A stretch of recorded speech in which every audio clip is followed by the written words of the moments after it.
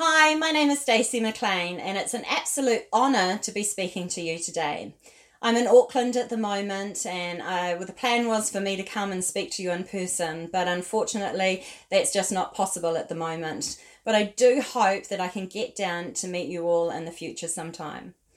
Today I want to share with you a story, my story. Well, really it's God's story. It's a story of God's incredible grace, His mercy and His love. It's a story of redemption, of reconciliation and of hope. I was once lost and broken. My life was a complete mess. First through the actions of other people, and then I did a really good job of messing it up myself. I had no future. But in one single moment, my life was forever changed. In one single moment, I was put onto a completely different path. And that was a path to healing and to life. Now, as I share my story, you might relate to parts of my story, or maybe you know somebody who's been through something similar or is going through that right now. And so my prayer today is that as I share my story, that God will speak through it and we'll have a fresh awakening of hope and a deeper revelation of just how much God loves us. Now, I grew up in what looked like a normal New Zealand family. Mum and dad and 3 girls, first in Tokoroa and then in Christchurch. But behind closed doors, things were quite different. Behind closed doors, my family was in chaos. There was a lot of arguing and fighting and drinking and parties, and as the youngest in this family, I was kind of lost in all this craziness. Now, my mother and I had a very difficult relationship. You know, I loved her deeply and I craved her love and approval so much. And I know now as an adult, looking back, that she loved me. But at the time, I just didn't feel like she did. My mother had a drinking problem from before I can remember. And although she managed daily well during the day, the evenings and the weekends were difficult to deal with and quite scary as a child. When I was 12 years old, my parents finally decided they would separate, and my mother decided she was going to move up to Auckland, and I was left behind in Christchurch with my dad. Now, my elder sisters had left home by now, so it was just me and my father.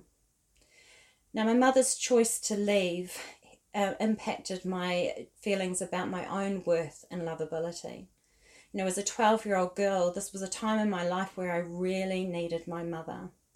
And we only got to see each other on the school holidays. And this was the old days before Facebook and Zoom. So we didn't really have that much contact. And her leaving, I just thought there must have been something fundamentally wrong with me if she could just walk away from me or seem to not care about my day-to-day. And living with my dad was crazy. My dad was a good man, but he had a very inconsistent parenting style. And he had this explosive temper. I had no rules, no curfews, no restrictions.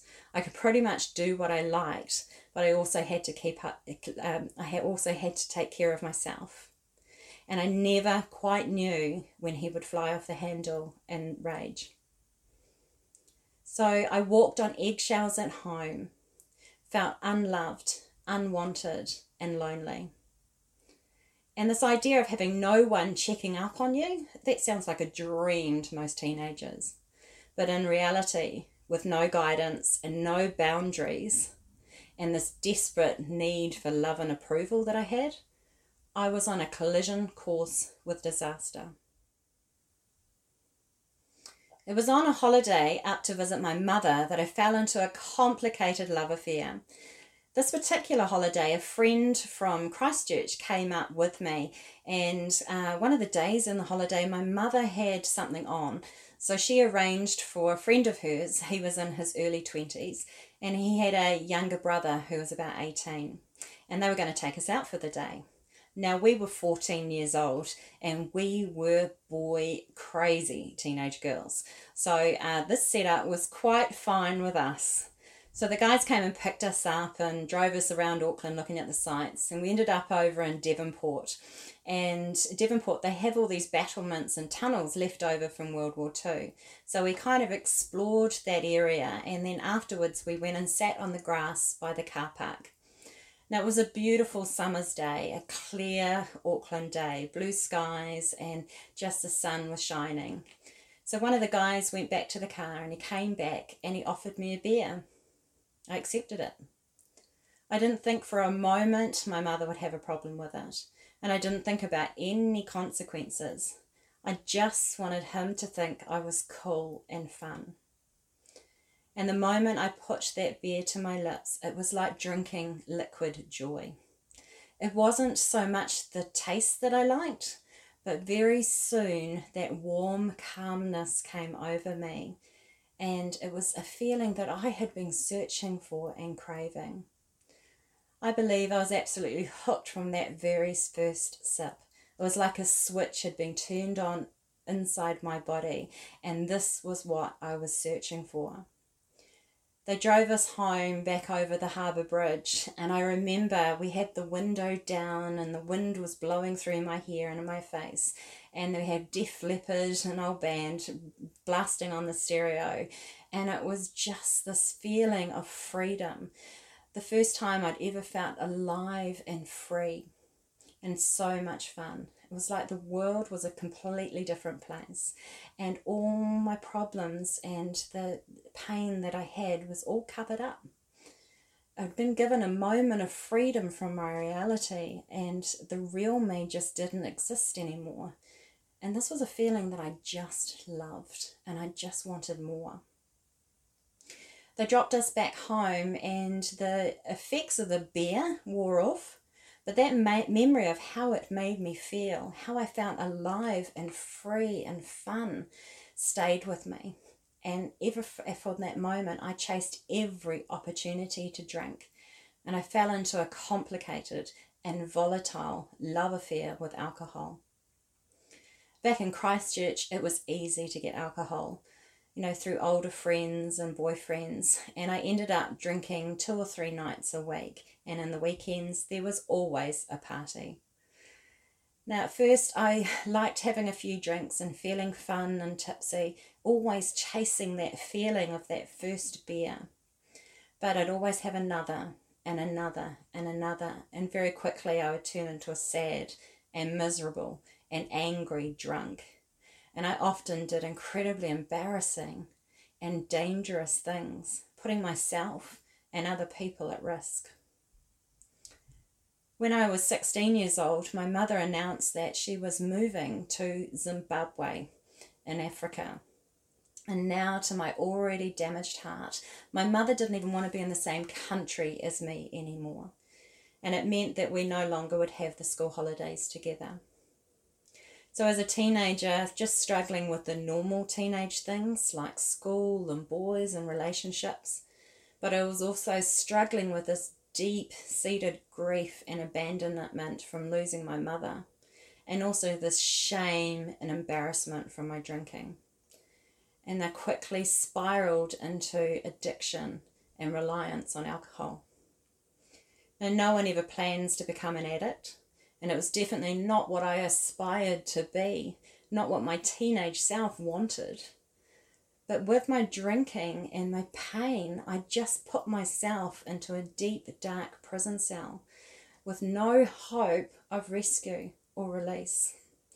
And I hated who I was when I was drinking, but I was absolutely powerless to stop. I always said yes when somebody offered me a drink. At 18, I moved up to Auckland to go to university, and I had big dreams that things would be different, but they weren't. I quickly fell into the lifestyle of the big city and single in the city, going and looking for love and validation in nightclubs and bars and with random hookups. And it would all be fun and excitement the night before, but in the morning I'd wake up with a headache and stinking of smoke, usually have vomit in my hair or my clothes.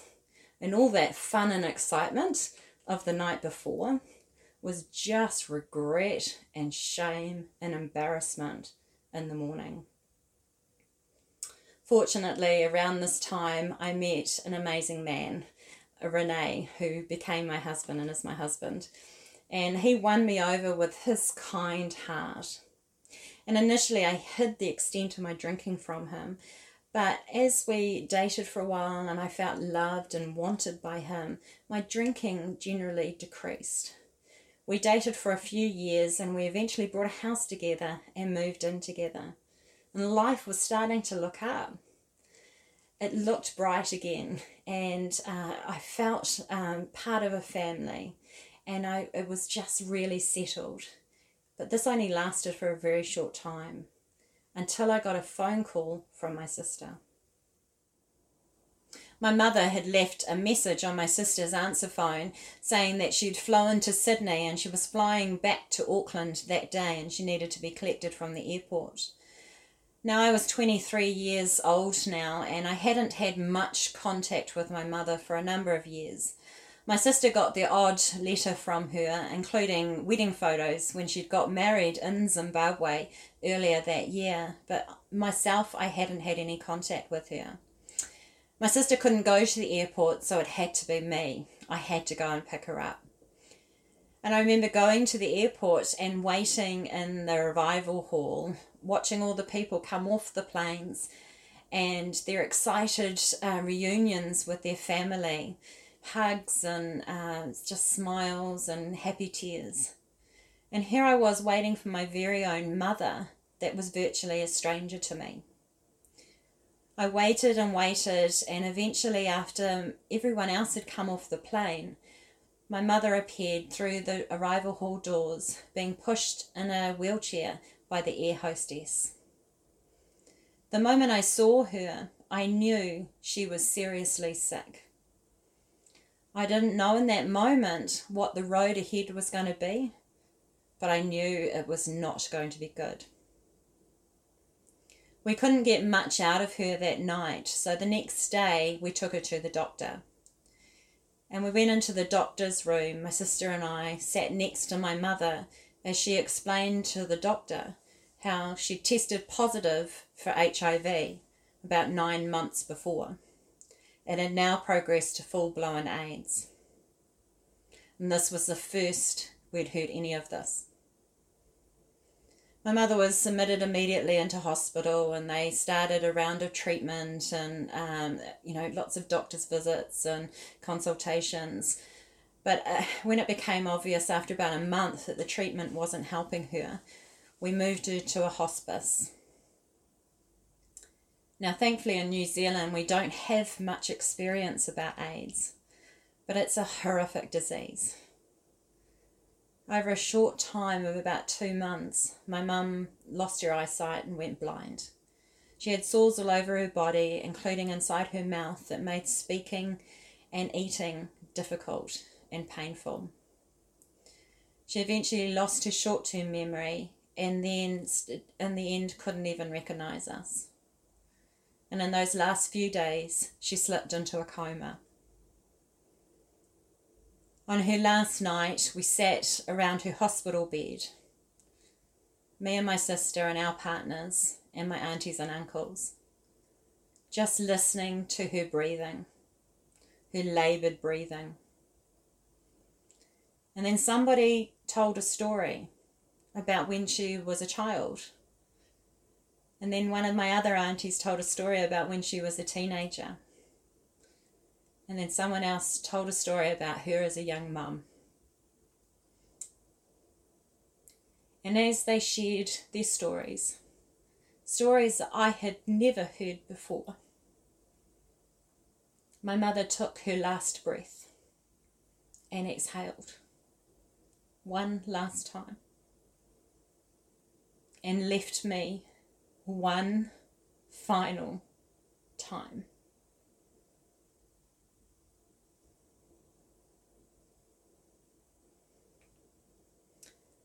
After her funeral, Renee and I went down to Christchurch just to get away and have a bit of a break. And while we were down there, he proposed to me. And I said yes. And we started planning a wedding. Now, I have been told by some people that I turned into a bit of a bridezilla, and that's probably right, because I threw myself into planning an ultimate wedding, because planning the wedding gave me something to avoid dealing with my grief. Our wedding day was about just over a year after Mum's death, and the day everything went perfect. It was a great day. But the day after, there was no more planning. There was no more running around. There was nothing to occupy my mind. And my grief and the pain just welled up inside me. On the outside, I was playing happy newlywed, pretending.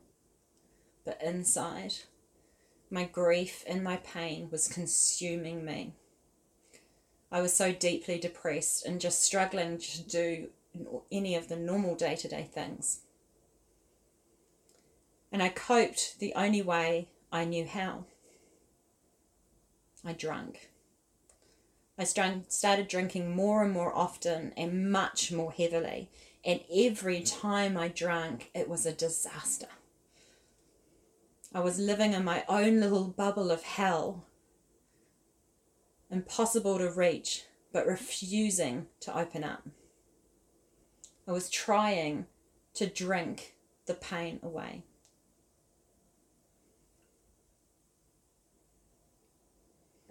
And then one evening, in the middle of the night, I was on my own.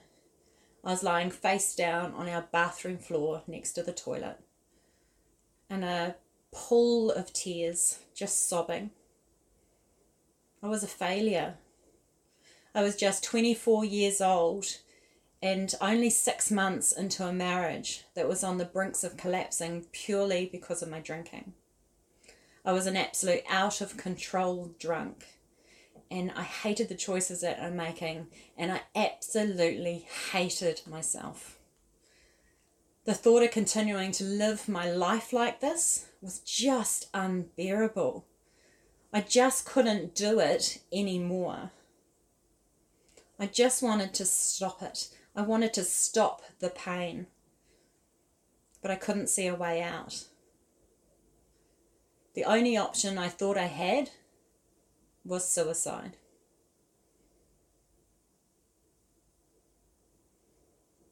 But in the middle of my hopelessness and suffering, I cried out a plea. Not much more, not words, but not much more than a groan that came out through my spirit. I was crying out, just crying out, desperate for help. And God heard my cry and met me that night on the floor next to the toilet. No bright shining light, no angel choir, but a tiny whisper of the one thing I'd never had, hope, and a glimpse of a different future for me. It didn't matter that I didn't have a vision for myself. It didn't matter that I didn't have the ability or the courage to change on my own. God had a plan for me. And my life was never going to be the same again. I got up off that toilet floor and made the declaration that I will never drink again. Now, I had said that before. There's nothing new about that. But this time, something was different. This time, I was different. I had got up that floor different. And I didn't know what that meant, but I just knew that I was a different person. Somewhere in a dark corridor of my mind, a tiny candle had been lit, and that light was starting to break through my darkness. Now, I didn't understand what had happened to me in that moment, but I knew something had happened. I had been changed. I had hope when there wasn't hope before. I had a vision of a future when there wasn't a future before. There was a possibility of a different path for me. And even though I didn't understand what had happened to me in that moment, in the days that followed, my heart started to soften. And the fog that was the drinking, the alcohol, lifted. And I started to see things in a different way. I started to see things clearly.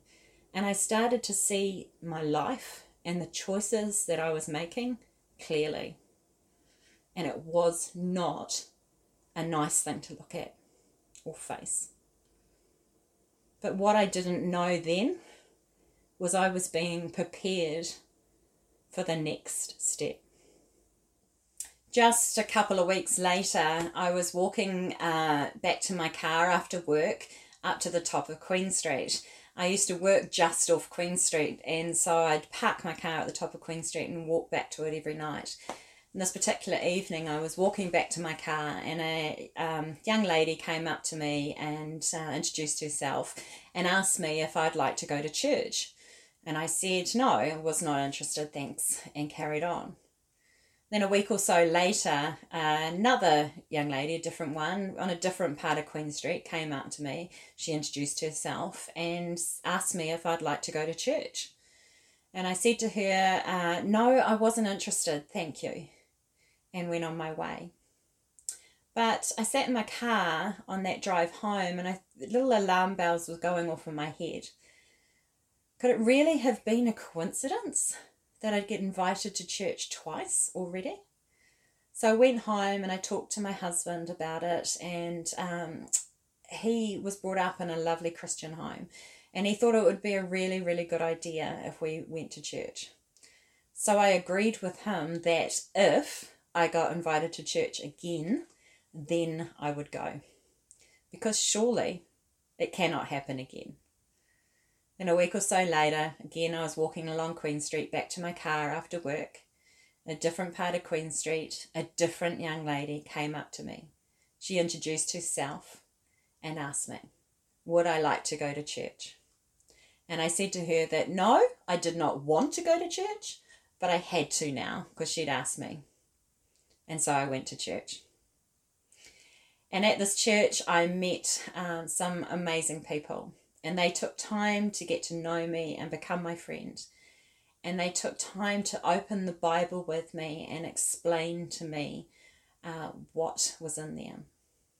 And I grew to understand that what had happened to me that night on the toilet floor was God, the creator of the universe, of all heaven, of all mankind, came to me at my worst, at my most pitiful, my most vulnerable, to my toilet, and lifted me up, lifted me out of my darkness and my misery, and put me firmly onto a new path.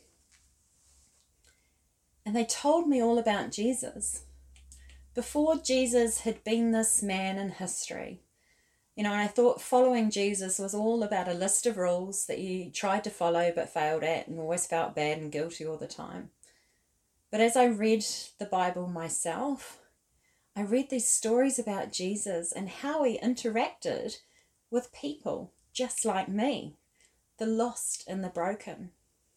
And he didn't condemn them or turn them away, but he loved them and he welcomed them in.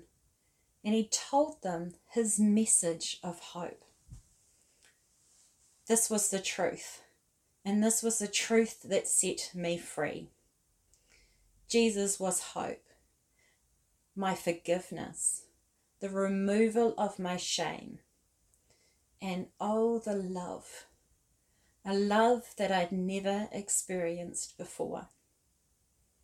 And so I accepted Jesus to be my saviour. And that was the beginning of a wonderful new chapter in my life, but it wasn't easy.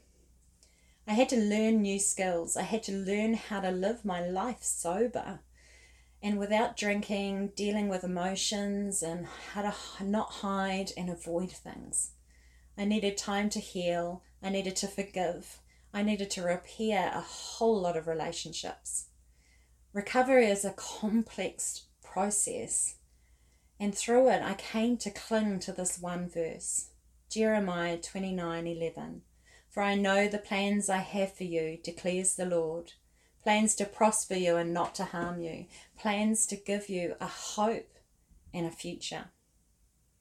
You know, before Jesus, I had no hope and I had no future. And now I know that God has a future plan for me. And no matter how bad things seem, there is always hope. I've been sober now for over 23 years, ever since that night on the toilet floor.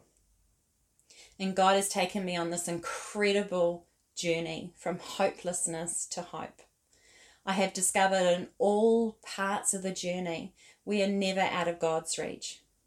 Even in the depths of human misery, God can reach us and lift us up. There is hope in the darkness. No matter your past, no matter your current situation, you can never be too broken or too damaged for God's love and forgiveness. There is always hope. Let's pray. Thank you, God, Father God. Thank you for your gift of hope. Hope for a better life in this world and beyond. Thank you that you love us and care about our hearts. Lord Jesus, thank you for paying the price for our freedom, even though we don't deserve it. Thank you for carrying our burdens and giving us peace. I pray for every person that hears this message to grow in their relationship with you and gain a deeper understanding of just how incredibly much you love us. In Jesus' name, amen. Thank you.